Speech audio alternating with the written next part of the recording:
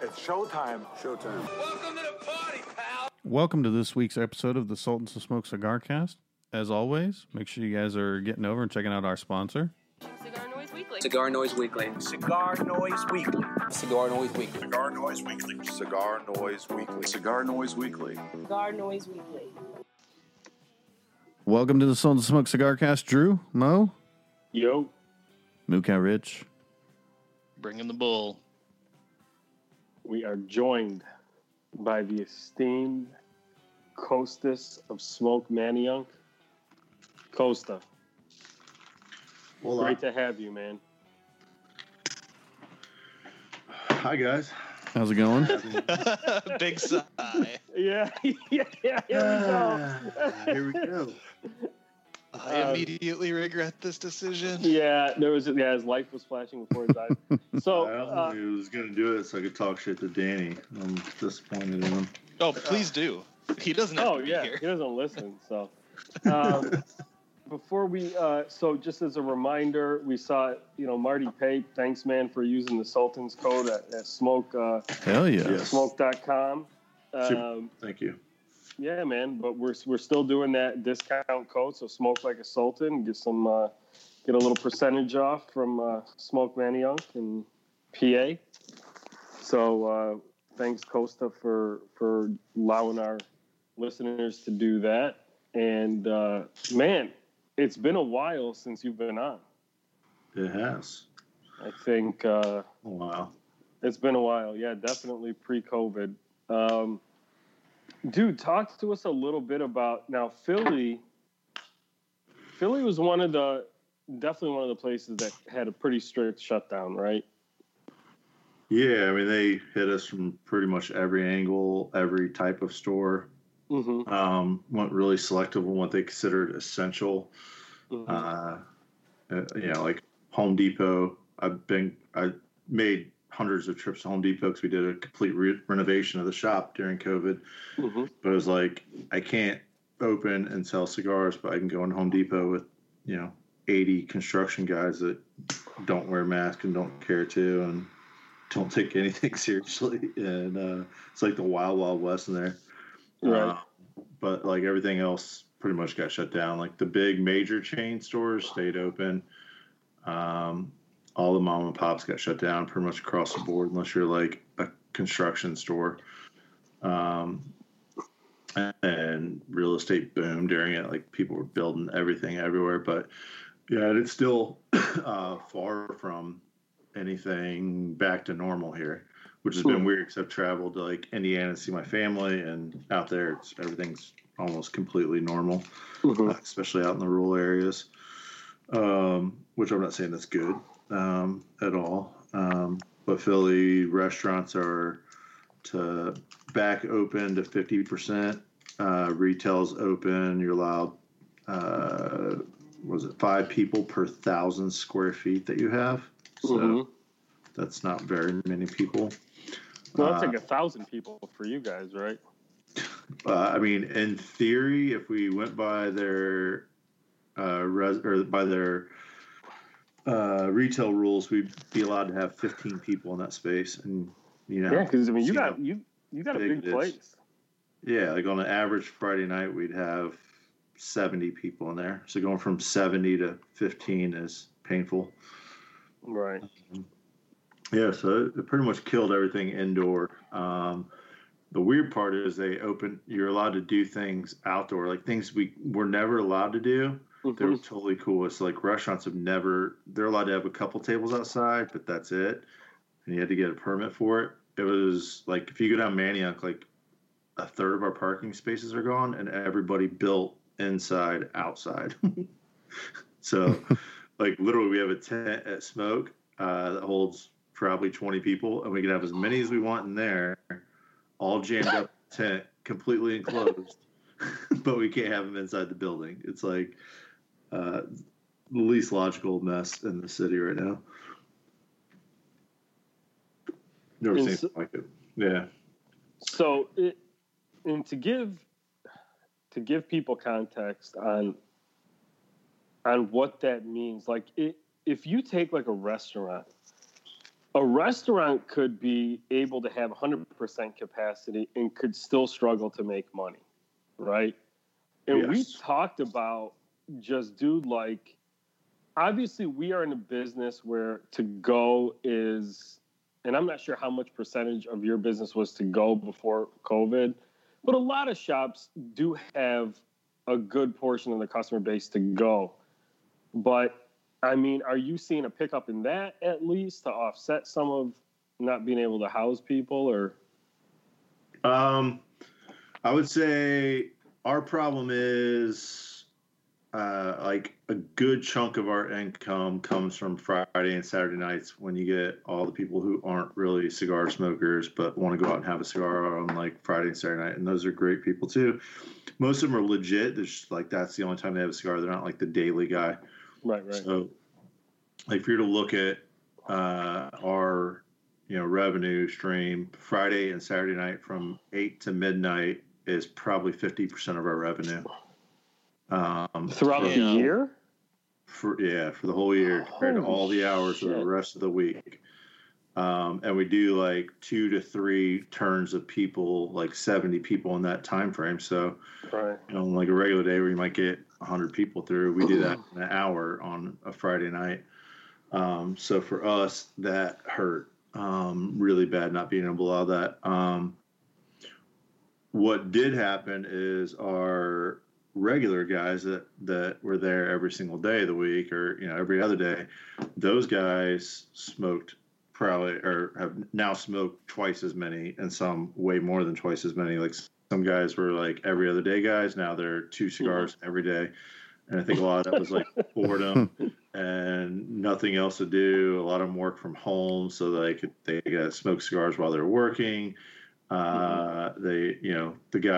Everybody got their stimulus money. You're not going out to bars and restaurants, so you have extra money. So this became like where they drove all their money. So they kind of offset each other to a level enough that we didn't close. Not enough that we were we were down about 60% in sales last year. So it was a pretty rough time. We did a few things to try to, offset that, like, as you mentioned, our website. So we built that into the POS system. So my store and a couple other stores now have e-commerce sites, and that really helped a ton just with the guys who were driving in and picking up. So, we weren't allowed to have them in the store at all for a while, but we could set their cigars outside. So we literally had a box sitting outside. We'd have their orders already. They would, order online, and whenever they got there, we'd drop their cigars in the box outside, sanitize them, everything over the top until, now it's kind of everybody's like, it's fine, just give me the bag. Back then, we were literally sanitizing our hands before we touched any cigar. We were putting them in a bag, sanitizing the outside of the bag, putting it in the box that they could reach in with their hand, no lid on it, not touch anything. So it was all like completely contactless. So that actually helped us a ton, because there's not a lot of people that figured out how to evolve in this mess. And I don't know how big of a hurt they took, but that helped us a ton. Word got out that like we were doing contactless. I was driving to people's houses every night of the week, dropping off 1 to 5 cigars. Like, didn't matter if you ordered a cigar and you're within a 15-minute drive, I would drive to your house. Nice. So that's awesome. Became a hustle and grind, but you either evolve or you die. So that's where we're at. So as people couldn't be coming in, and you said a lot of your regulars turned into 2 cigar a day guys, what's the percent that like stuck with buying stuff from the shop versus finding some sort of cheaper online way? Do you know what I mean? Like, who did people keep supporting you, or did they kind of dick off and now you got to deal with the fact that they might come back?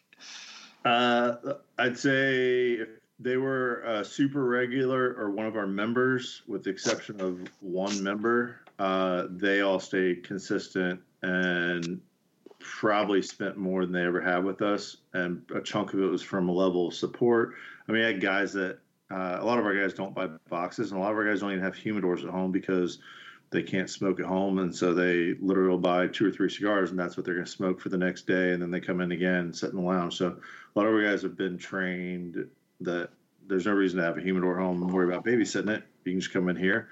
and this is your humidor all the time. So those guys stayed pretty consistent and have stayed that way even post-COVID. Like they're still smoking the same amount. It's not like they drop back off once everything got back to normal. And we're doing some pretty massive new changes at the shop. And so right at the start of COVID, I just made it clear. I was like, hey, anybody wants to cancel their membership? Totally get it. I mean, one of the biggest perks of membership at our shop is all the things you get at the lounge. Another big perk is we give them all 25% off everything. So that was good. So we do slightly compete with like members pricing. And then what we did. That's a good discount. Yeah, it's pretty hefty.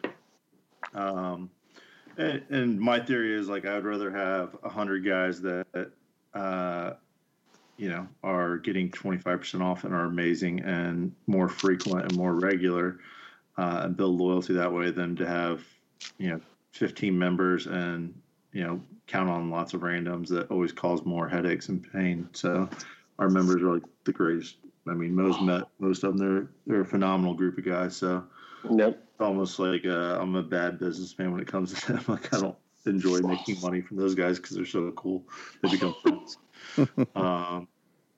So overall, it kind of like balanced out. And we actually grew membership through it, but we made it clear in the beginning, like if you stay with membership, that's awesome. We're going to lock you in at that price no matter what. At the end of all this COVID mess, when things get back to normal, there's going to be a couple big major changes, and membership's definitely changing, and you'll never get this price again. So you can make a judgment call.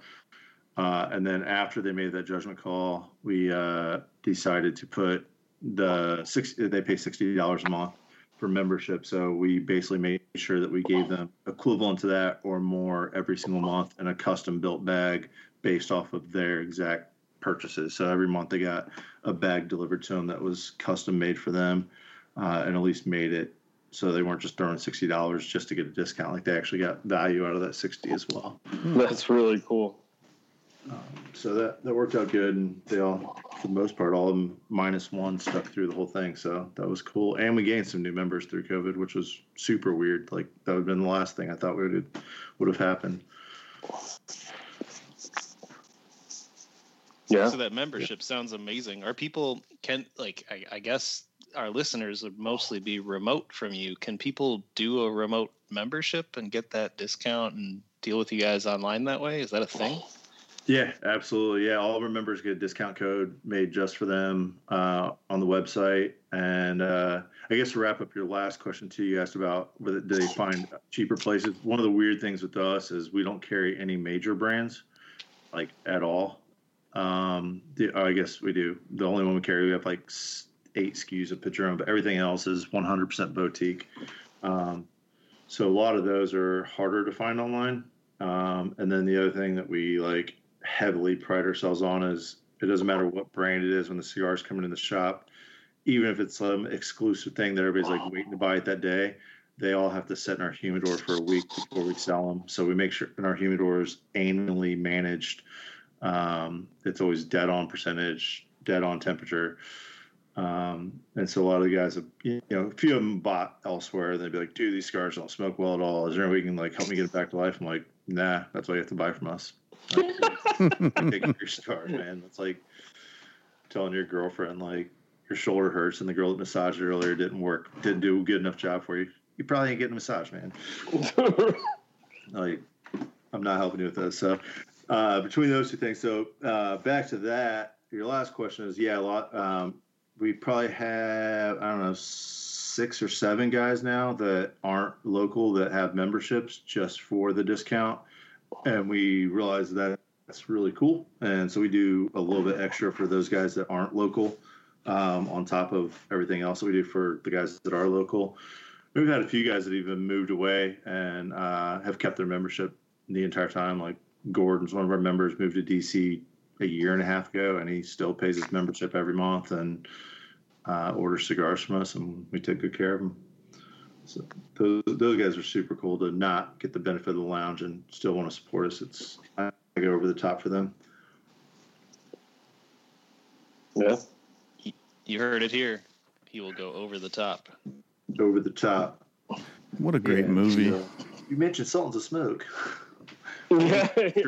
hand job per order. Yeah, well, that's for new. That's only for new members, though, right? Yeah, you have to buy patina. Oh yeah, well, We have a specific guy who implements the process. So yeah. Speaking of, Would it work your better if you had? Go ahead. No, I was gonna say. Speaking of your customers, have you seen the G Fizzle patina socks? Have you seen them in person or just on Instagram? No, I've seen them in person. They're over the top. That's I could see They're also that. not over the top at all for Sam at all. Right. Right. And it's funny, man. You guys are. Look, we talk about on our podcast a lot, and Drew and Kyle could chime in here. We talk a lot, man, about like having a mix in your humidor and all of that. But real talk here, you're one of the few pure boutique humidors that has found a way to make it work. Not just like survive, like thrive, right? And so, what do you think? And dude, you're in the city where, Ashton is from, right? So, it blows people's minds when they walk in, ask for an Ashton. What do you mean you don't carry it? Everybody carries Ashton. I'm like, yep. Right. And so, like, dude, how did you guys make it work when so many people can't seem to make that model work? I think a chunk of it all started when I first opened. We were probably we had, you remember our old humidor, we had 8 columns in there basically. Mm-hmm. And I had one of the 8 columns had boutique. And even with that one column, I had stores and reps were like, dude, you have to get rid of all that stuff. Like, it's going to be hard to move it. Literally quotes, like, you're not going to stay in business with that model. Like, be very careful. I know you like them, buy them for yourself. That's not the model you want, especially in Philly. Philly is it used to be like a huge rocky town, obviously a massive Ashton town. The number of people that come in and ask for a Rocky or an Ashton are ridiculous daily still. And part of me, I think part of it was pride. Like, I don't like when somebody tells me I'm a fail on something I believe in. And so I think that was part of it that triggered me to like kind of stick with it. And then I think the big thing for us that made that work is that our humidor is a locked vault. So if you want to buy a cigar, you have to talk to me to buy a cigar. And a lot of people think that's because I'm worried about theft and I want to babysit them in there. And it's not. It literally came down to like, I realize that when I go into the humidor and I actually work in my shop and I spend time with a guy, and I don't even talk about like a specific brand or cigar I want to sell them at first. It's like figuring out where they are in their like cigar career and dropping some tidbits of information on them just to like get them to like open up and trust me that I know what I'm talking about. And then from that point, I always made it a point, like, talk about the big brand, talk about the stuff they know already, but always throw in a tidbit of, these are cool, they're good, but when you buy this cigar, you're supporting an individual dude or female somewhere, like you're helping a livelihood. These aren't mass produced. And back then, we've never carried any General or Altus and never, ever will. Like, the day that happens will be the day I close or sell the store. Like, I just won't do it. But our major brands we had the typicals. So we had My Father, Oliva, Ashton, we carried Fuente, all the middle tier, Alec Bradley, not massive companies, but large companies. So I'd always talk about those first, so they would see stuff they know and then shift them over. And where Alec Bradley or where Rocky's making, 10 million of the cigar a year in each size, this guy's making 300,000 a year total in all of the sizes. And I always equate it to beer. Like, you drink craft beer. You don't, we're grown men now. We don't drink Natty Light. So if you're drinking a good drink, you should have a cigar that complements it. And these are boutique guys. These are, like, if you smoke this cigar, if I hand you this patina and you don't like it, I don't care which one of the 3 I gave you. A, you might not trust me ever again, and B, you're never buying any other patina ever again. So I throw that out there and put that on the record. I'm like, these guys have to make good cigars. They can't make mediocre cigars. Monte Cristo can make a mediocre cigar next year, and everybody will buy it to try it and see how it is, just because. And they could use leftover stuff. They could reban something they've already knew flopped the market, and they'll get rid of it just because it's their new hot cigar. Versus if a boutique guy does it, it could kill their brand. So Could be unexpected. Yeah, exactly. So that kind of mindset, and then we started growing it, and like people started biting on it and listening to me and trusted me and buying them. And then I was like, this is going pretty good. And then they started investigating other ones, and I started investigating other ones, and we bring in a new boutique. I made it a point, like every year I wanted to move and take over one more column with the goal of eventually getting to 50-50. Like you want mass produced shit, turn right. You want boutique shit, turn left. And that's where we got. And the left side of the humidor was crushing the right side of the humidor. And that was around the time that Eli came on. And Eli totally was on board with the vision. He smokes tons of boutique. He's also smoked probably literally every cigar ever made, without exaggeration.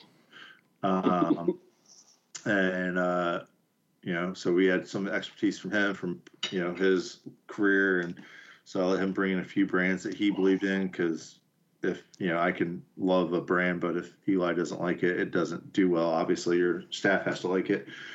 And from that point, we just made it our goal. We're like, well, let's get rid of all these big brands, like all of them. And it got down to probably like 2 years ago, we only had like the best of each of the big brands. So like in My Father, we carry whatever their newest one was, One Size and Le Bijou, and like their anniversaries. Ashton, we kept just the classic on because there's so many people that came and asked for it. And literally when your patina came out, the Connecticut, that's the cigar that killed Ashton in Philly, literally for us. You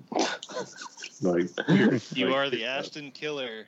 Yeah, like somebody came and asked for an Ashton, like, you can get that because that's cool because your grandpa smoked it and your dad thinks it's cool. Or you can try this. This guy's your age, from Chicago, cool fuck, put his heart and soul into it. And if it sucks, I'll buy it back from you, and then you can have an Ashton. And guys would try it, and they're like, wow, I didn't know you could have this much flavor from a Connecticut. The standard response. I'm like, yeah, it's also not mild, man. Like, you're also okay with smoking a stronger cigar. You've just been scared because your first cigar is at a wedding and you threw up. So that transition, like, really helped getting some better Connecticut's in. Because I was like the one piece of the puzzle where you couldn't cut out the big guys. But I think it's a combination of, like, we slowly did it, and we're overly educated on it. We love it. We have passion. I always say, like, if you want to be a successful business, you have to have passion and a quality product. Either combo of those, either one of those, you'll survive for a while. But if you have both those, like, that's where you succeed. And I pretty much equated to that. And a lot of it's our guys trusting us. And we also have a lot of new smokers. It's probably the other thing. So there's a lot of, like, they don't know anything. So we can tell them what we want. But you could go blindly pick any cigar in my humidor and I would gladly smoke it. Like, we don't carry anything that isn't amazing anymore, which is really comforting. So, Kosta, you touched on something very important that I think a lot of people don't necessarily take into consideration, especially when you want to do something a little bit different than like what you guys did by primarily boutique humidor, or all boutique now. And Drew, you remember, like, when we hung out, there were two places that we would go, right? Yeah. And it was like you had to choose between where you actually wanted to hang out versus, like, a place that had cigars that you actually wanted to smoke. Right. Mm-hmm. All right. And Yep. Do you remember that, Drew? Oh yeah. Yeah. So, but Kosta, you touched on something very important. Your staff. Okay. There are very few, if any. I mean, no, there are some. I don't want to. But Eli is one of a handful of guys. Okay. He's not your typical manager. It's ridiculous. Right? And so, but that your whole way of wanting to do things trickle down to your staff, which I think has helped you make you successful, because even had you wanted to instill that type of like approach to cigars, if you didn't have your staff on board, I don't think it ever would have happened. No, it's a huge part of it. Me and Eli are very rarely, and I don't know why, but somehow we just magically are on the right page almost all the time. Mm-hmm. And the stuff we disagree on is like dumb stuff that doesn't matter and isn't relevant to the business model. So like when he came in, I was like, hey, here's how I do things. Here's where I'd like to go. Here's the direction we're going. Here's my 1-year plan. Here's the 5-year plan. And he was like, I love it. He was like, this is going to be so much more fun selling cigars here. Like, this is going to be great. Like, these are all things I believe in. And he's phenomenal. He is, no offense to every other store, but he is better than every other store's best employee, period. Like, that kid is a ridiculous encyclopedia of information. He lives, breathes, and sleeps cigars. He literally has a notebook where he made it a point to go buy every single cigar he possibly could on the market. And you should have him on one day and ask him how many cigars he smoked that year. It's insane. He is engulfed in it. I mean, he got into cigars young, never drank, never did drugs, never anything, just fell in love with cigars, and that's his life now. So coupled with his knowledge and him believing in the plan is the only reason it works. I could get a mediocre employee that, all right, I'll do what you want me to do, but if they don't believe in it, then it's trash. Or even if they believe in it, but they're not like able to catalog every cigar and all the tasting notes in their head the way he does, it still wouldn't work. And he does a phenomenal job of even breaking that down for the new employees and getting them right up to speed. Our new employees are ridiculously smart on cigars. It's weird. It's definitely alive and thriving still because of him, period.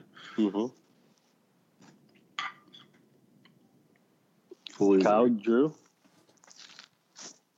what's up? what do you guys got?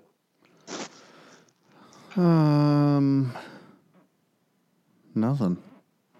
That's What are you good. wearing, Kyle? Kyle's on mute. Kyle's the question, man.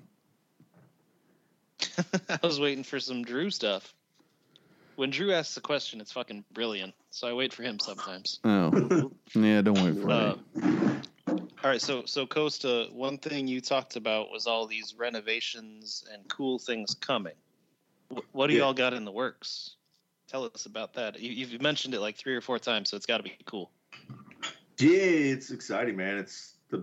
So we started out. We've always had this bathroom problem, and really, it's because we started growing our women base, and women love flushing tampons. So PSA.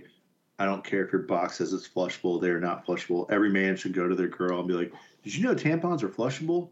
And watch their response. Like, yeah, it's right on the box. And then you have to calmly explain that they're not. It's awful.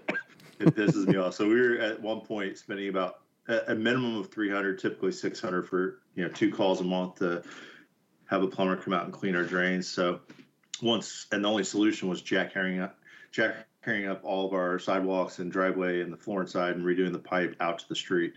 We had it like cammed and all that. And they're like, yeah, you should have to replace this. But replacing it in Philadelphia means either one day or if they hit a gas line, water line, electric line, all those run underground. And then you could be shut down for a month because you're on the city schedule to get it fixed. So we just dealt with it. When COVID hit and we were forced to be closed, I was like, jackpot, here's our window of a month to get this done. And so we did it. And then that turned into, oh, wow, the plumbing's bad inside. Oh, wow, this is bad inside. And it turned into literally the entire lounge got renovated on accident. New humidor is now in the back of the shop. We have a bar that was in the middle of the shop. That's right in front of the humidor, all new bathrooms. And then the biggest change is we went away from a walk-in, which is what we had before, and we now have the world's first cigar galleria. And Eli is our curator. And so when you walk in, it's almost like you're in a trade show booth or an art museum in the front third of our store. And there's just a bunch of display cases, like showcasing all these cigars and putting them all on the pedestal that they belong on. So now no longer does your dumb 3-foot wide box that holds one cigar deep like matter. We don't have to deal with any of that mess anymore, and everything's just on display. And then when you go into our humidor, it's like a Dewey Decimal System library of finding cigars, and everything's like streamlined and slick. And Eli doesn't even look at the sheet anymore. He can literally go in there zero live with the lights off and grab cigars, which he does for us all the time. And just knows exactly what bin and what box and what row they're in. And so that was something I hated the walk-ins because guys are disgusting and rub their noses all over the cigar or even the cello. People still do that? Dude, they're idiots. It's awful. Like, if you're listening and you do that, stop. It doesn't help. Like, your palate is not good enough to smell through the cello and know whether or not you're going to like it. I don't care who you are. That's not even a thing. It's totally a thing. No, I mean, it's not a thing. That's not possible. I don't understand why people like, oh, this smells good. What the fuck are you smelling? Yeah, I love the smell of Nicaraguan plastic. It's great. Yeah, this is great. Guys like swear. Go ahead. Guys swear that they can smell. They're like, dude, this plastic isn't solid. It's porous. That's why they can keep it in the plastic so you get humidity. So of course I can smell through. I'm like, you have like a canine nose then, man. Like, and given that and that you're like putting that cigar, like tell me 3 tasting notes of that cigar then. Like, you're amazing. And I just play into it. I'm like, so between that and the I'm a professional floor supervisor in a factory, let me fill this cigar up and see if there's any soft spots. Yeah. At which point you damage the cigar and you're mad that I make you buy it. So between those two things, I always wanted to get away from the walk-in. And then COVID hit and it was like jackpot. This is our excuse. And a legit excuse. Like, I actually don't want people touching my cigars now. So now all the cigars are out of touch. You can't breathe on them, can't anything, but you can see them in a nice, beautiful, well-lit glass box. And we'll go back in the humidor. We have sanitizer in the humidor. Only me and Eli go in there. No one gets to see inside there. Go in there. And so that handled that issue too. And then also whatever theft we did have is now, if we have theft, it's, my employees. So that's the biggest change, is just the full renovation and how we do things. The bigger change is just going to be a business model change, and it has to do with liquor licensee type things and potentially more outdoor space, but I can't go into it yet because we're dealing with a mess with the city. So I'll catch you up when it happens. Let me ask you this, and this is something actually that another shop was dealing with for a BYOB license. And my take on it is this. Like, if I'm the city right now, I'm handing out licenses that will help businesses like candy on Halloween. Yeah. Why the fuck would you do anything to stop a business from growing? And look, but to decrease your tax base. Like, anything to help my tax base, I'm going to do right now. I've had restaurants, whatever, all of these things getting closed up for over a year now. I mean, it should be a slam dunk. I don't understand these people. And I don't even drink. Yeah. You know what I mean? Like, I'm saying this from, if I'm a city planner or a councilman or something like that. Yeah, the problem with Philly is, so Philly rules are, if you don't have a liquor license, then by default you are BYOB. So there is no BYOB license per se. Yeah, there is here. So that's okay. Yep. So that covers that. But on the liquor license side, the state's a mess, and they're not issuing any more new liquor licenses. So if you want a liquor license, you have to buy it from a bar that closed, or somebody that sold their business but kept the liquor license. And so it's literally equivalent to real estate. When I first opened, they were $75,000, $80,000. Prior to COVID, they were 230,000. Mm-hmm. Now that a lot of bars have closed, they're down to like 150,000. So it literally fluctuates with supply and demand. Mm-hmm. The city or the state has been put in some new rules that they're going to start charging people who have a liquor license and are not using it because, I think that's smart. Yeah, that's right. Yeah, they're like just sitting on them, but the state doesn't want to issue new liquor licenses because they want to manage the number of bars per county, which I don't necessarily disagree with. Mm-hmm. Although I think they should census that. Like, okay, we grew by 1 million people since 1964 when we came up with this magical number, whatever it was. And now things are different. More bars is not a bad thing because even pre-COVID, every bar in Philly's always slammed. It's like more bars would probably cause less problems because there'd be less people on top of each other. We're already on top of each other every day where we live. It'd be nice to not be crowded in a bar.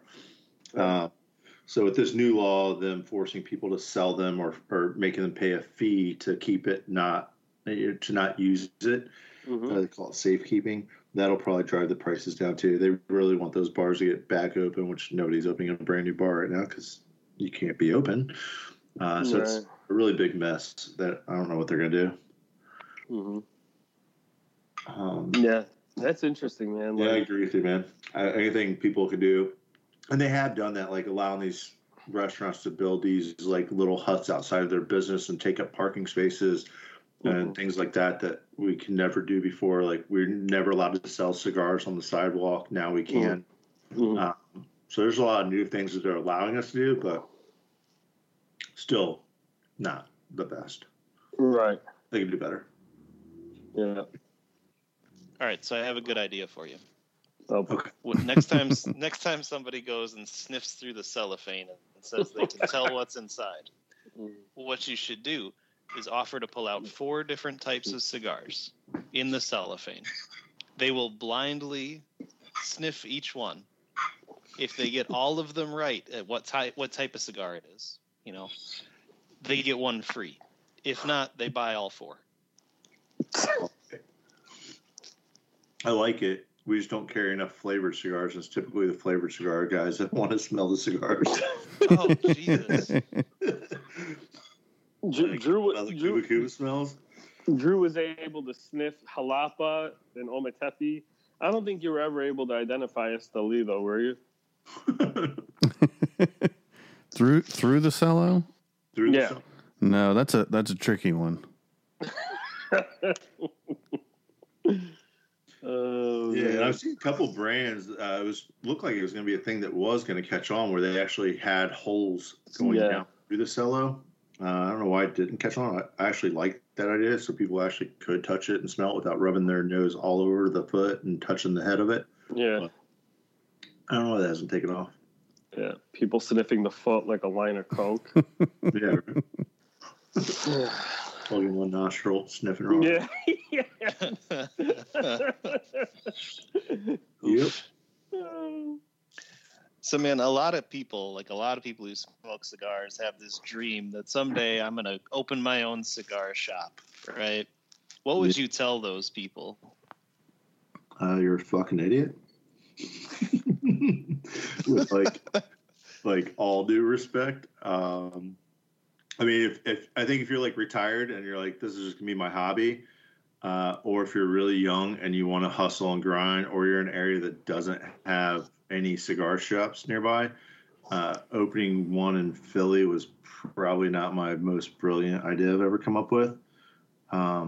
There's just so many shops out there, or at least where we are, and the hustle is, I mean, you have to do the math on like how many people you think are going to come in there. They're, you're selling $10 items that you're making, $5 profit on, and then you pay all your overhead. You net $1 from that cigar. So, are you willing to get up and like build loyalty with a customer? And that first time in, like you might have to talk to them for 20 minutes. And you're going to net $1. Like if you can't mentally wrap your head around that and like people, then open up one where you just carry General Altus and try to get in like the healthiest area you can with money and next to a golf course and things like that. But I would like never be able to like do that day in, day out. So it's I think anytime you take a hobby and turn it into a business, which I've done 3 times now, I don't know why I keep doing it.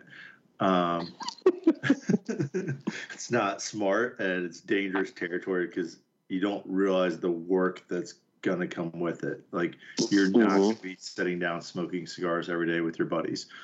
Yep. And so unless you have a lot of money and right off the get-go you can hire a full staff and all these things, then yeah, I mean, whatever at that point, and you probably don't care if it doesn't work. But to walk away from your well-paying job and do it, like, I totally think everybody should do it. I think everybody should quit their like corporate jobs and do something that makes them happy every single day of the week. Like, period. The greatest thing I ever did was starting this business. But it's not as easy as you think. So I think you should go work at a cigar shop first. Work your way up. Like, get to the point that, you know, tell the owner, like, you want to open another shop, go underneath his name and open a shop. Like, I would do that for somebody. If they're like, I really want to open a cigar shop, cool. I will train you, and then we'll open another smoke, and we'll be partners in, or something like that. That's super invaluable. But get an idea. Like, I went into it pretty blind. Dave from Wood and Indian let me come over to shop one day. He's like, why don't you come over and do some hours here and kind of get a feel for it? And I learned a ton that day. I was like, oh, wow, this is not what I thought it was going to be. Wait a minute. I didn't know that. You worked at Wood and Indian? Not like work, but I went over there and spent time with him, and he taught me a lot. I did not know that. Yeah, he helped me out a lot. We spent a lot of hours together talking and working through things. I love that guy.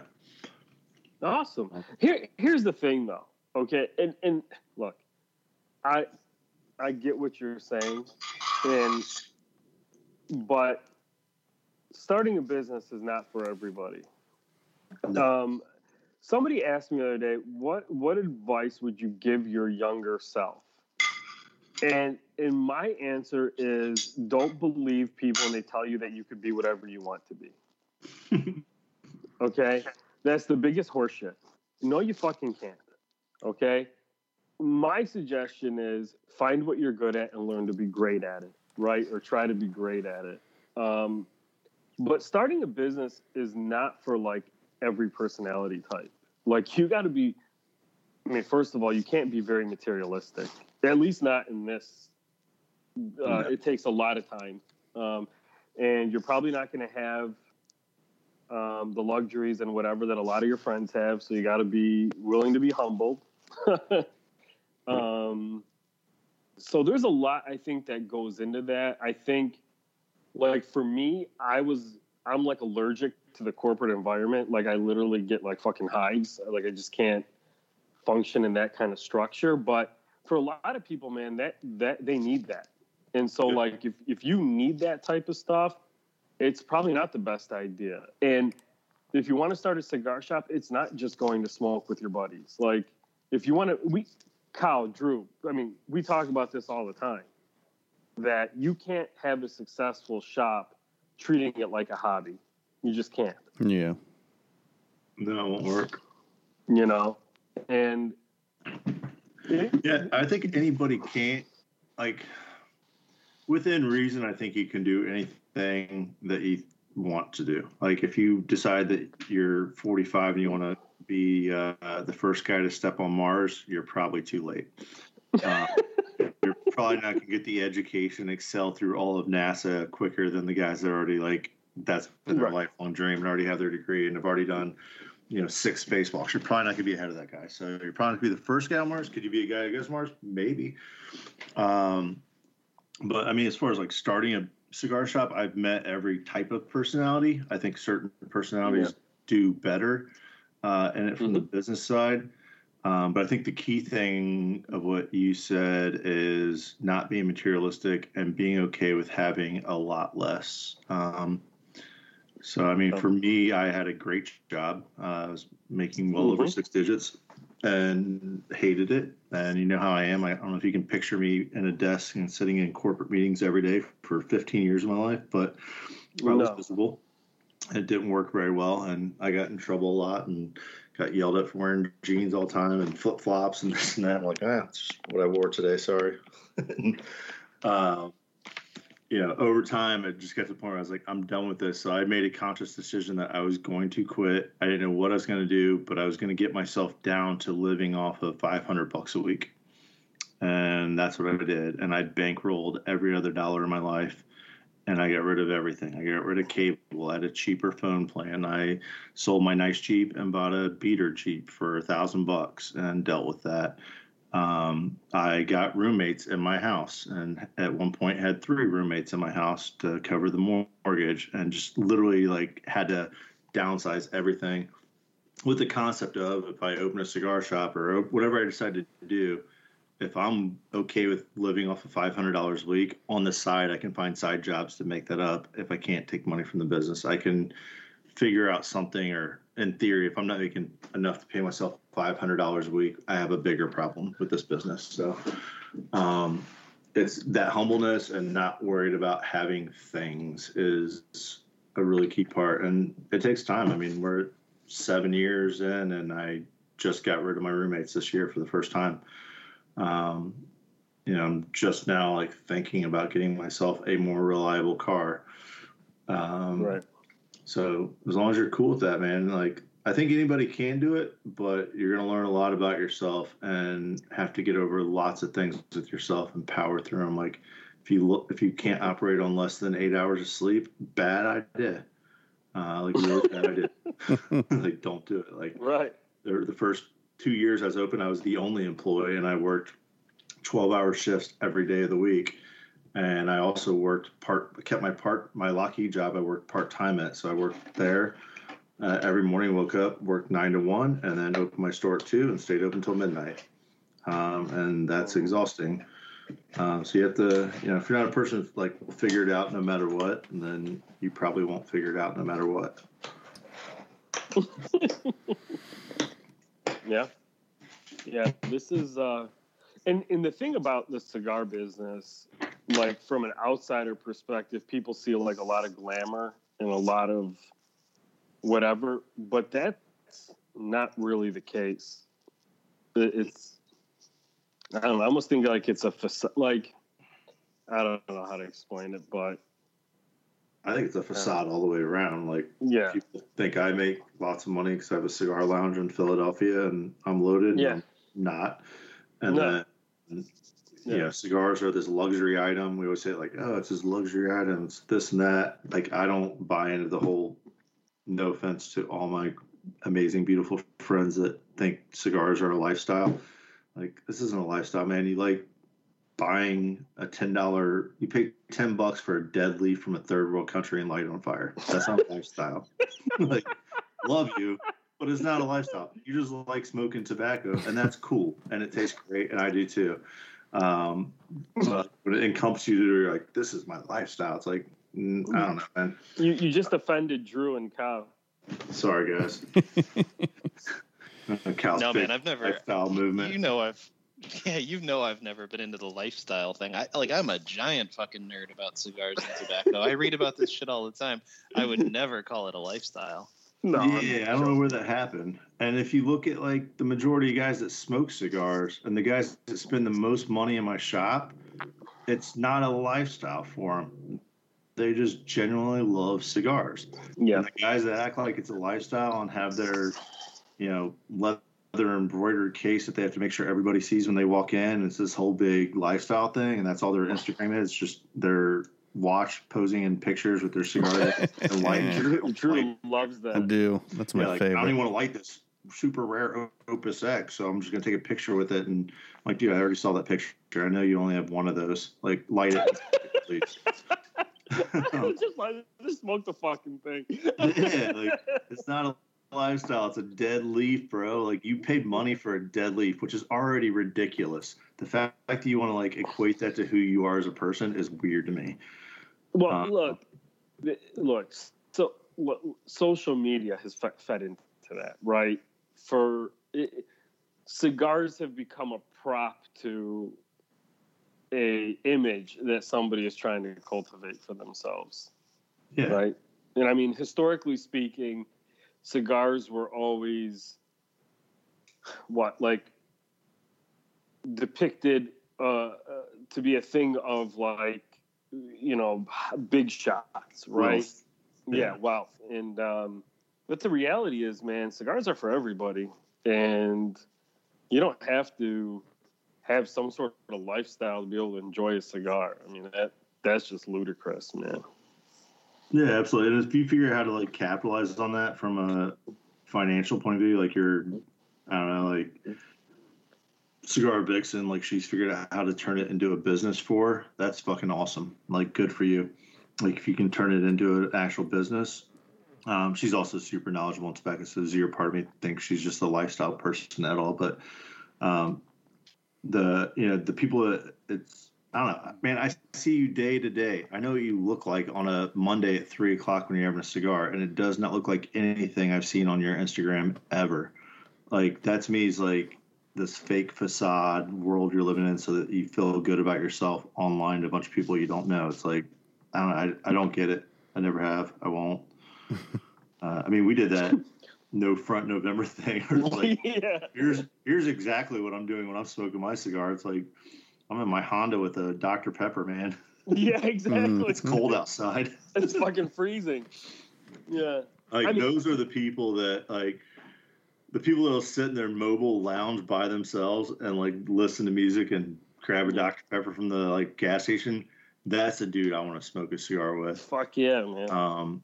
The guy that has some new watch on every day and, whatever, has to show off whatever shoes and this and that. It's just like, I don't know. And it's always funny because I feel like the guys that do that the most never show their face for some reason.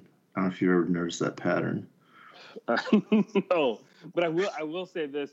Cigar Vixen was a very nice, very, very nice person, by the way.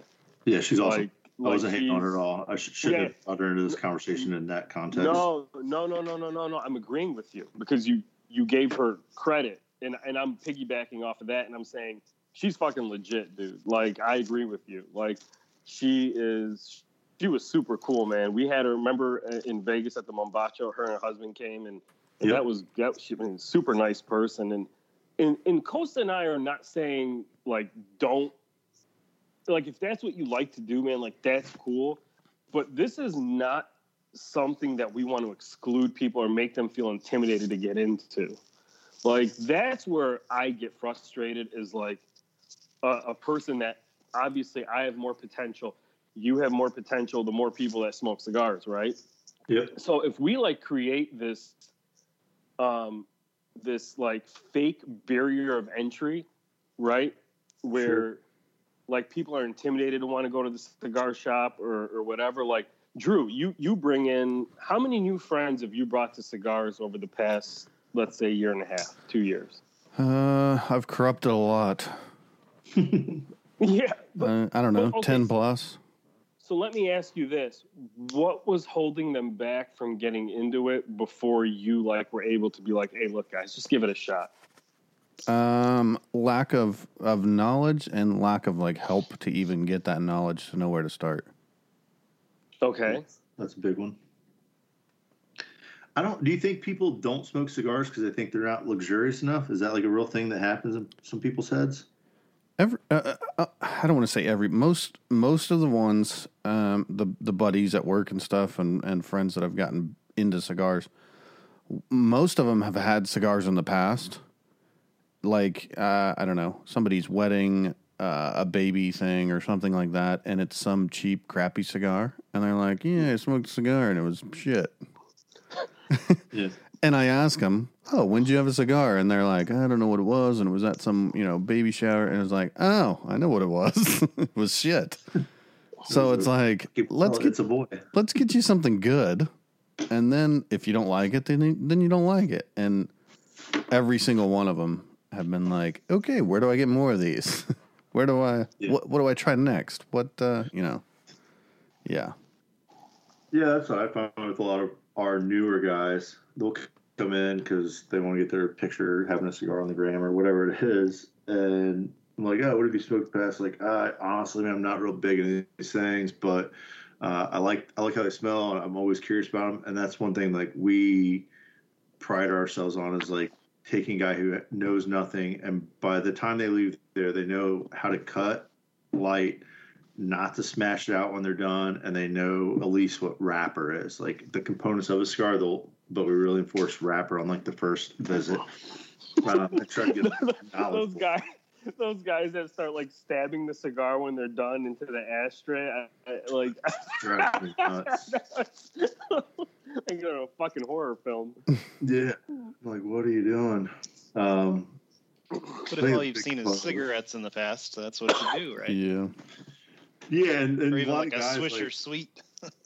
yeah, and I correct guys when they do it. But if you use the right tone and come to them in a way of like, I'm not better than you, and like teaching them. But a lot of guys think that's what you're supposed to do. Like they think when you have a man-to-man conversation or man-to-woman conversation, whatever it is, and you're like, hey man, next time you smoke a cigar, when you're done, just set it down and like let it rest. And they're like, well, I didn't want to do that because I don't want like smoke coming out of it and bothering people. Like I'm like, you're in a cigar lounge, nobody's gonna care.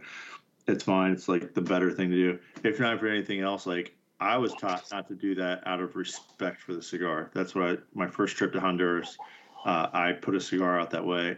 Already a cigar store owner on a trip to Honduras. And the guy's like, no, what are you doing? And like yelled at me. He was like, you never do that. That's disrespectful to the cigar. Actually, you make more of a stink when you do that. Yeah, it's way worse. Yeah. Yeah, it burns the ashtrays too. We had a guy put one out on our pole the other day. Like we have a pole in the shop, and he's leaving and put a cigar out on the wall. I was like, "What are you doing, man? Like, what the fuck is wrong with you?" And I like literally want to know. I want to know why you thought that was like even 1% socially acceptable to do. Because I'm genuinely curious. Yeah, like please enlighten us. It's like smearing shit on the bathroom wall. Yeah. Like, I just want to know your response of why you thought that was okay. And I don't like. I'm totally cool with you doing it at this point because we're in a conversation. But I gotta know why you thought that was like socially acceptable to do. Like, I don't really make a big deal of it. So this brings me to a question. I'm glad you actually brought that up. So as we start to open back up, hopefully restrictions will be relaxed a little bit soon, and we can get back to more of like a sense of normalcy. But what are your new rules going to be post COVID as you're allowed to have more people? Are you changing anything? Do you think a lot of cigar shops will change stuff, or do you think they're just going to go back to kind of how it was before? We've changed like the way we do our humidor. That's not going to go back to walk-in. So that was a pretty massive change. Things that I'm more conscious of. And honestly, like we pretty much COVID-proofed our shop pre-COVID. Like we got rid of the communal cutter years before COVID happened. Think of that. Nice. And guys are like, oh, it's stupid. Every shop has a cutter. I'm like, well, it's disgusting. Like you lick your cigar and then you want to use my cutter and then the next guy's got to like make out with you and it's weird. So we've already handled a lot of those things. We got rid of our communal lighter as well. And if you don't own a lighter, then we have those like big Eagle torches that we'll like loan to you and you give us your ID. And when you're done with it, we'll get it back and we'll disinfect it. But made a real big point of like, hey, if not for anything else other than it's disgusting and you don't know who the last guy was that went in and used the bathroom and didn't wash his hands and then touched this lighter, like you should buy your own lighter. Like, and so guys have been more open to that now. It's not like a marketing thing. It's like just literally like you wouldn't share a spoon with that guy. So like, why would you share his cutter? Why would you, just be more conscious of that. So I think that's some of the big things. Like our bathrooms, we took all this consideration. So we have like the sinks are outside of the bathroom. So there's like two stalls and then the sinks outside and they're all motion sensor, hand dryers, motion sensor, soaps, motion sensor. There's no door to get in there. So it's like when you come in, everybody hits the disinfectant with their hands. If somebody leaves the bathroom and doesn't wash their hands, I'll straight up call them out now, which is something I always wanted to do, but now I will do. The ashtrays has been something that we've changed. Like the ashtrays, you don't really think about it, but they're also equally gross because dudes are slobbering all over their cigar and then setting them down, and then you're putting yours on the same ashtray. So we make it a point that everybody gets their own ashtray now.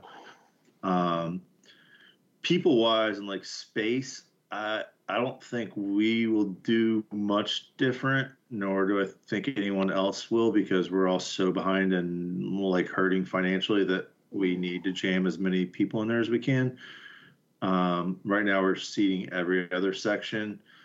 But I mean, it's like, I don't know. It's one of those things, like if the whole world got on board with like, if you get within 6 feet of me, you can be knocked out, then I would totally stick to it. But like at my shop, like I'm worried about my employees more than I'm worried about my customers getting COVID, because I don't know where they are and what they do all day, every day anyways. Right. We put in some new air filtration. We got a couple new air, like ventilation fans coming in that will just suck all the smoke out. So I think it's like keeping that air a little bit cleaner is a little more important to me than it used to be. Before it was kind of like, it's a little smoky. You're in a cigar lounge. Like, what do you want? So I think just general things. I think as people get vaccinated and, Philly's people are more open to vaccines here than they are. My friends at home in the Midwest, like nobody's getting a vaccine. I hear everybody's like in line waiting. So I think as that happens, like it'll just kind of go back to how things were. All right, Kyle, Drew, are you in line to get the vaccine? Yeah, man. First shot is tomorrow. Ooh, nice. You're gonna be the first one out of all of us. That surprises nobody, I'm sure. Give me that 5G hookup, right? Whatever, I don't care. Kyle's gonna be fucking deep blue soon. Good with it. So, Costa, what are your thoughts on trade shows this year? Are you gonna go? Do you think anybody's gonna go? We've been talking about this. I gotta get the opinion of somebody who actually has skin in the game on the retail side.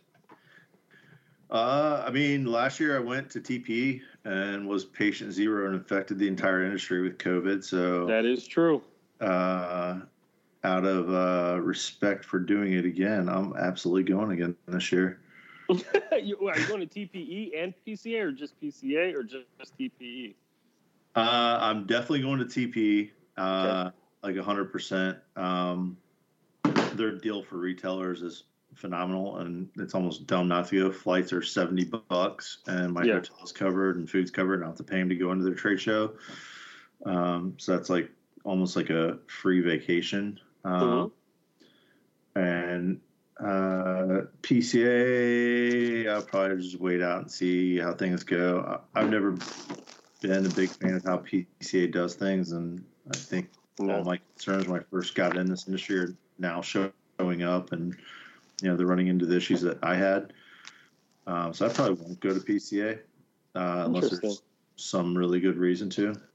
But I don't know. I'm curious to see what all manufacturers are going to go to TP. If I go to TP and like nobody's there, then yeah. But last year it seemed like everybody kind of like jumped ship on PCA and started flipping to TP. So if that continues, then that doesn't seem to be the case this year. I think it was more PCA. I believe so. From what I've been hearing. What's the motivation? I think timing. Gotcha. I think TPE is 6 weeks before PCA. Yeah. And I know for me, look, Patina's going to be there because Sutliff's going to be there. Okay. And I haven't 100%, honestly. I was like 90-10 going for sure, pretty much. TP? Yeah. To now like 50-50, because it's like talking to the brokers and stuff like that. And, this kind of gives some insight to some of our listeners, like more of like the business end of cigars too. Like so like I hear from you that you're going, right? Yeah. But then like when I talk to the brokers, for example, or even like Sutliff, they're not hearing that a lot of retailers are going.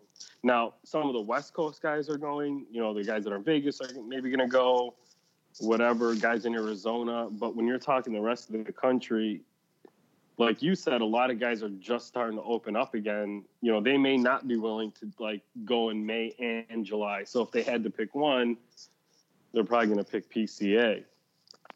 But in terms of the brands, I'm hearing, you know, there's quite a few that are not going to be there that I thought for sure would be. So, I mean, I really go to trade shows at this point, not for anything other than like networking and seeing old friends. Right. And that's the X factor, man. And that's, yeah. So if I go to TP and no one's there, I'm going to go to TP regardless because it's literally free. And I don't know if all retailers know that. They haven't done a good job of getting the word out. Like, I didn't even know it was free last year until one of the shops that has my POS system called me. He's like, hey, did you get this email? And I called them, and then they sent me the email. So, you know, it's a no-brainer to go to that one as a retailer. Plus, I think a lot of retailers are starting to get into other things other than just cigars. Like, people are starting to mess around with the CBD stuff a little bit and this and that. So that shows good for those types of things. But yeah, if I go and no one's there and you know, everybody's going to PCA show, I'll probably go to PCA show but there's no motivation for me as a retailer to go to PCA. It's like the worst financial investment of my life.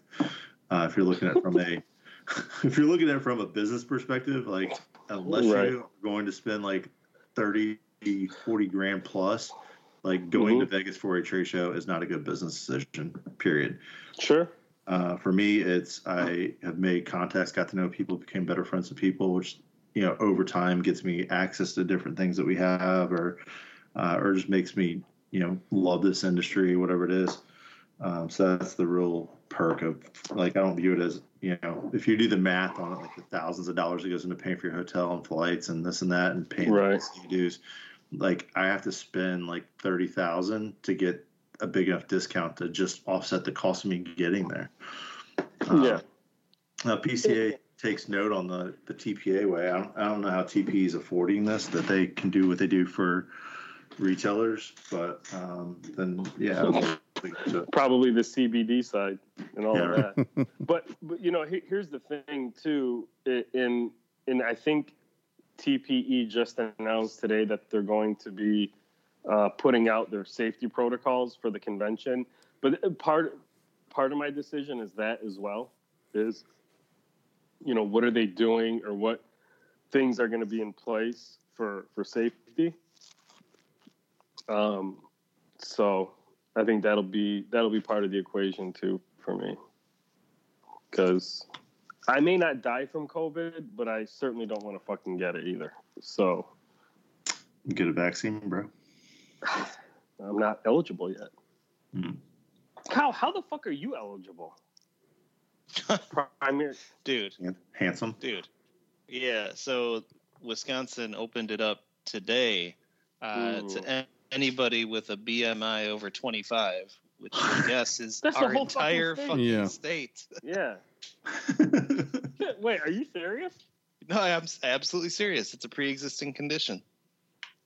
Your BMI is over 25. Yeah, of course it is. But Kyle, well, yeah, I mean that doesn't narrow. So basically, they opened it up to the state.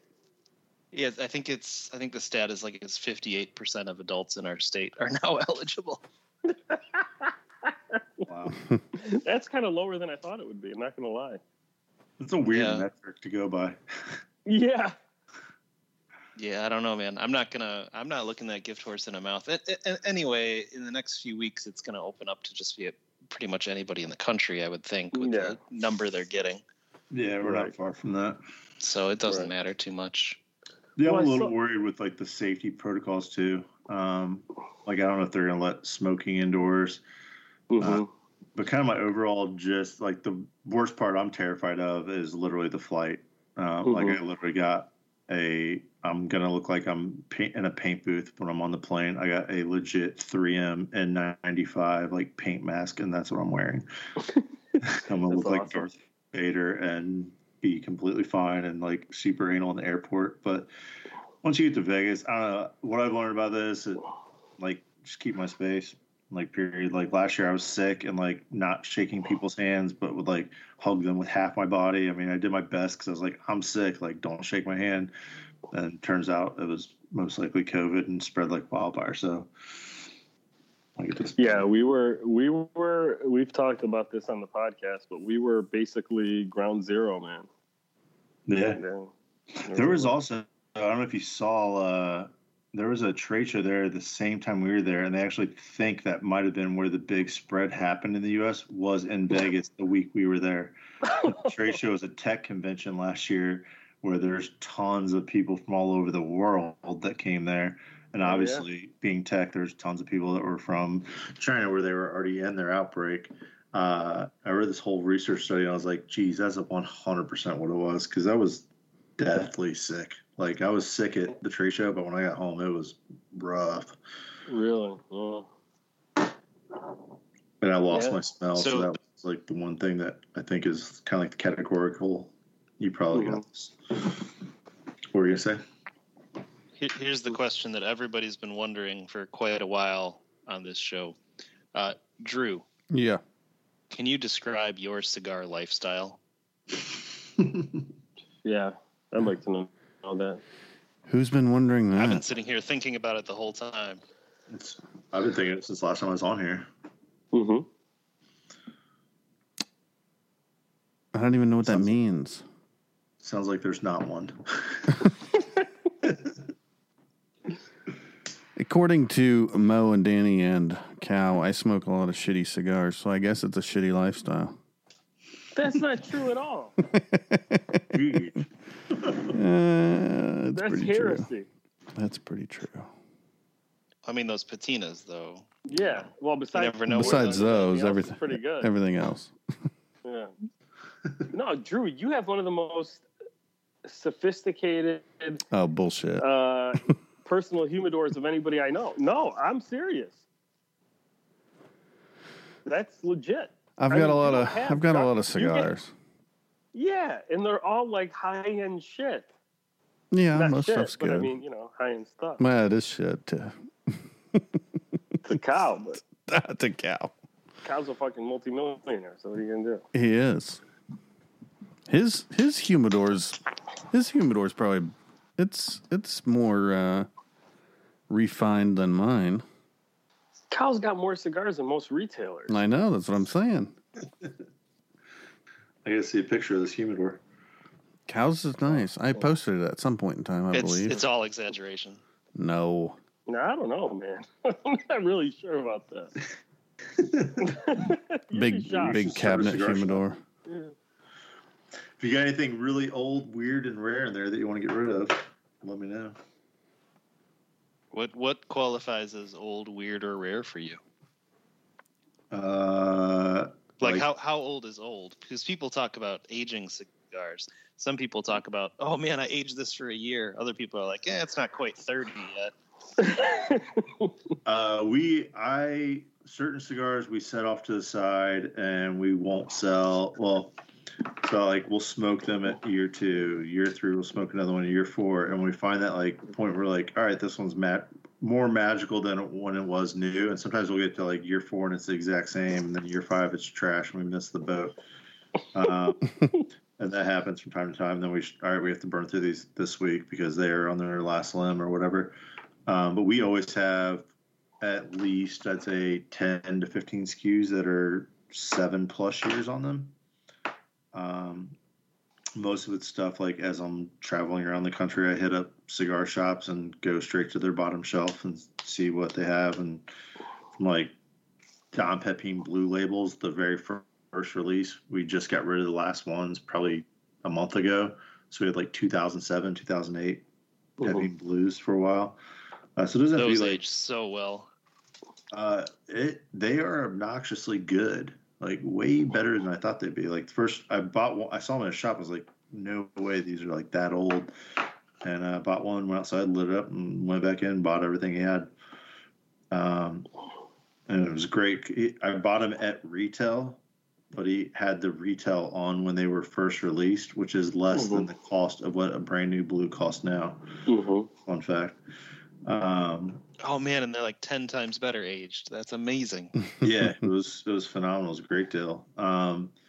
So if it's like something like it can be, doesn't have to be old and rare, but like if you had a box of late age you bought 4 years ago and you're over them, that would be like something that we love, or the first batch of patinas or something along that line.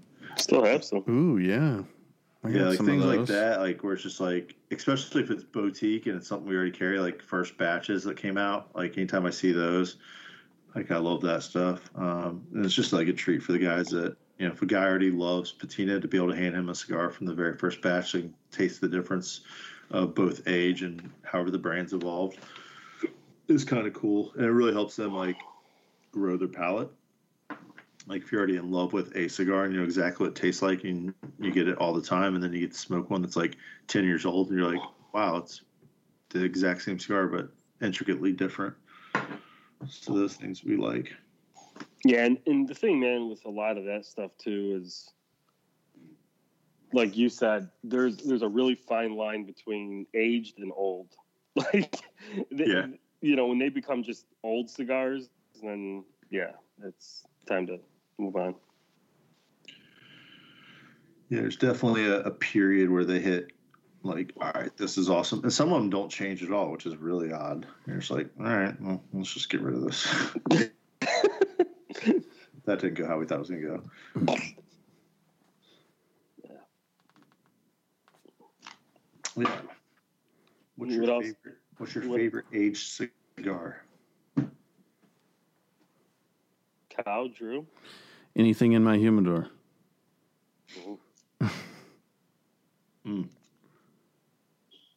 I anytime I see an old LFD with those flower bands on it, I pick it up every time, 100%. We got a few of those. Yeah, I like the flower bands. Those aged perfect, I think. Everything I hated about LFD, those fix. Like the age on them is dead on. I feel like LFD. No, you're 100% right. Yeah, like they want to stand out as a Dominican that's got power. And to me, it's like cool. Like you make a really damn spicy cigar somehow out of Dominican tobacco. But those flower bands are like just mellow. They're like, I'll find one of the old blues if we have any left sitting around. It reminds me of that where it's like you'll lose a lot of that pepper and bite, but you get the actual flavor that they probably really wanted you to have. Mm-hmm. Yeah, I enjoy those. Yeah, the LFDs age very, very well.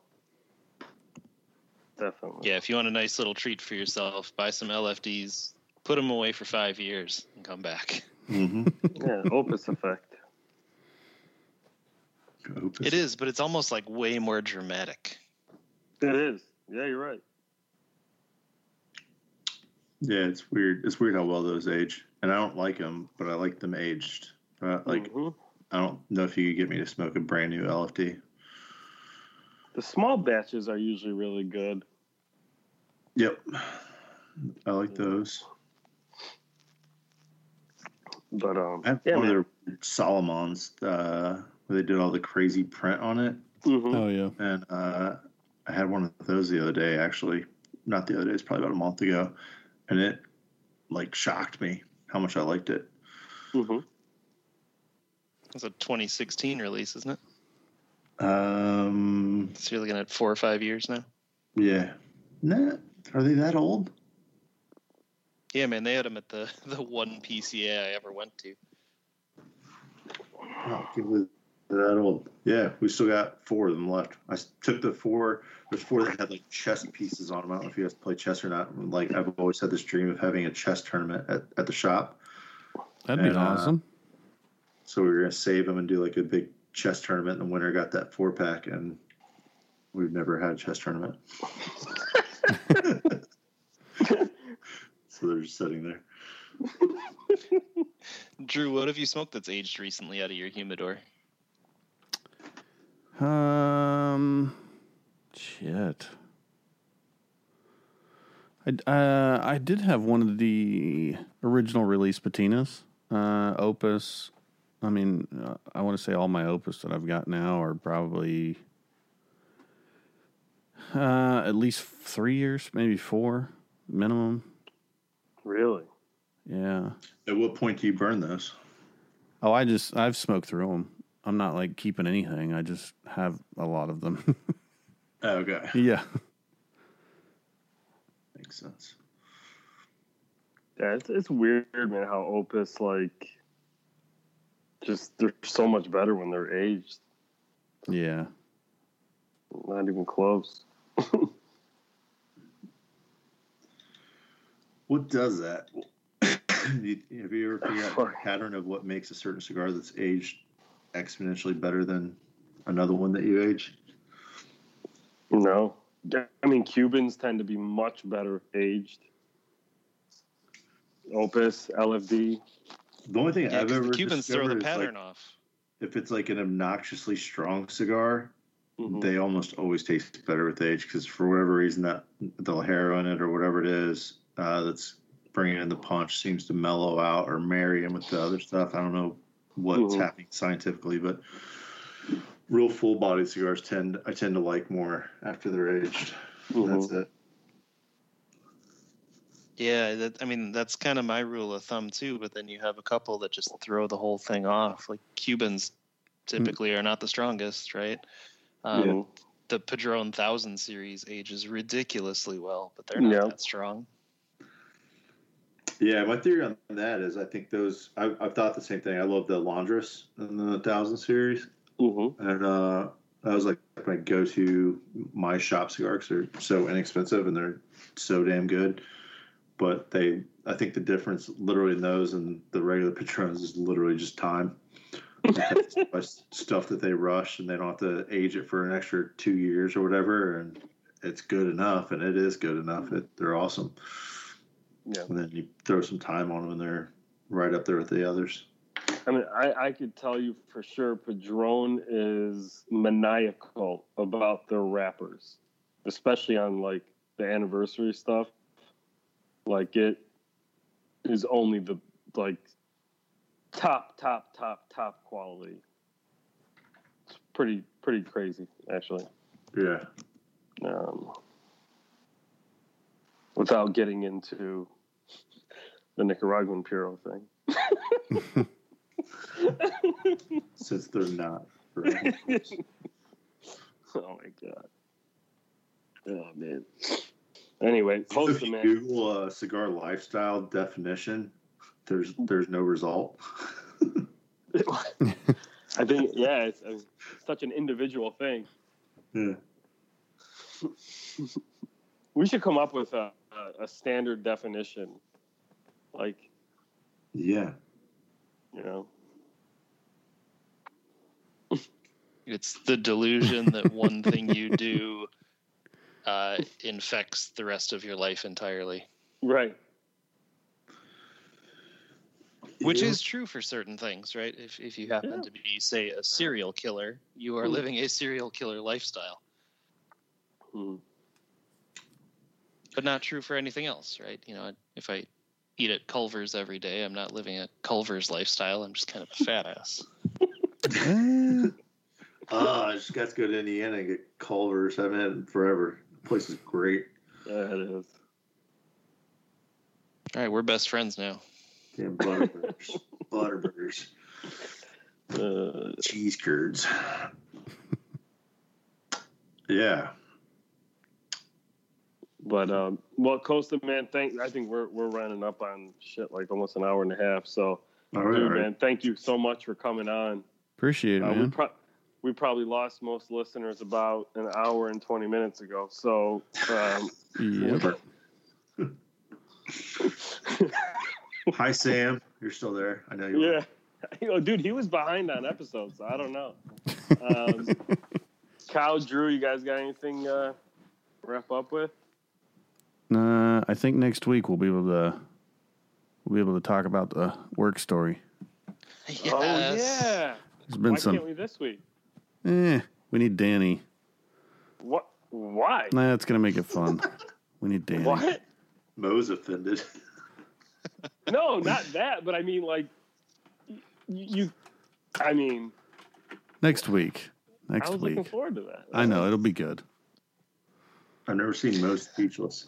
You gotta give the cliffhanger, man. Tune in next week. But that's what we did last week. Well, and next week we'll go next week. Our listeners are used to disappointment. I really have no story at all. I'm just making it all up. I believe it. Drew or Mukau, are you guys going to either one of the trade shows? I'd like to, but I don't know what. Drew, you always have an invitation with me if I go, man. Yeah, it would Always only get you in. it'd be to go with Mo. So Yeah, I mean, yeah, if either you want to go, you can go under my store as well, especially if it's TP. We'll also next week we'll see if Kyle is speaking a different language or whatever other type of, or has a chip implanted in him or whatever else type of shit people are saying about the vaccine. See if that's true. that'd be good. Yeah. Man, I hope so. I could be a cyborg too. Yeah. Yeah. Shit. Good luck with it. Go ahead. So, Costa, let's say that somebody listened to this episode and they were like, man, that guy's awesome as hell. How do I get in touch with that guy and follow him on the internet and stuff? What do they do? Our Instagram is Smoke Cigar Lounge. Facebook, we're there too, but that's pretty much mirroring whatever we put on Instagram. And our website is Smoke Manayunk.